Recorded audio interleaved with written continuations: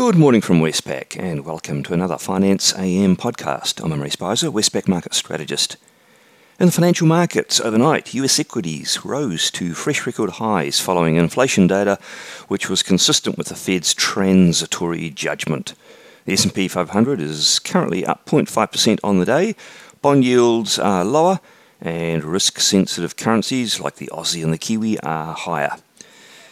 Separately, the ECB meeting maintained its policy settings as was widely expected. In the currency markets, the US dollar index is down 0.1% on the day. It slipped after the CPI data. Aussie dollar rose from 77.30 to 77.64, so not a major gain. And the Kiwi up from 71.70 to 72.13. Aussie Kiwi cross range sideways, fairly narrow range between 107.59 and 107.81.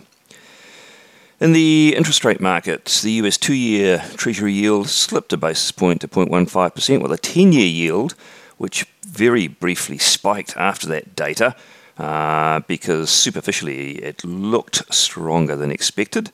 So we had that 10-year spiking from 1.5 to 1.53%, but then upon further analysis, the 10-year yield did slump to 1.45%, and that is a 3-month low for the 10-year yield.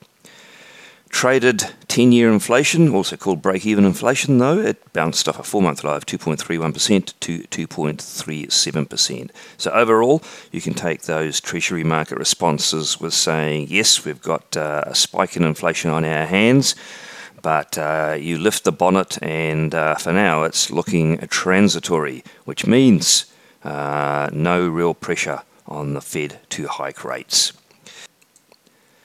Australian government bond yields more or less moved in line with those US ones. The 3-year yield fell from 0.18 to 0.15%, slightly bigger move there, while the 10-year yield initially, in the hours leading up to the CPI data, it rose from 1.43 to 1.50%, but then following the data, it completely retraced back to 1.43%. In the commodity markets, Brent crude oil rose just 0.3%, copper fell 0.9%, gold is up 0.5%, and iron ore added another 1% odd to its price.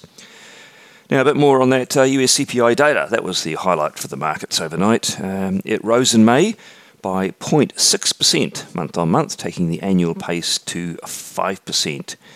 However, the details show that the majority of the rise was due to another consecutive month of sharp gains in used vehicle prices, and these gains are seen to be quite transitory. Separately, the ECB left all of its policy settings unchanged, as was widely expected. There were increases, also as expected, in its growth forecasts and a more balanced, indeed slightly more upbeat assessment. However, its medium-term inflation projections were left unchanged through 2023. They've got 1.4% inflation then. That's well below the ECB target of 2%, indicating that policy will remain accommodative for some time. On the day, what's out? There could be market moving, not a great deal after that double act overnight. In New Zealand, we've got manufacturing PMI, hardly ever a market mover, but we'll see probably more strong data there.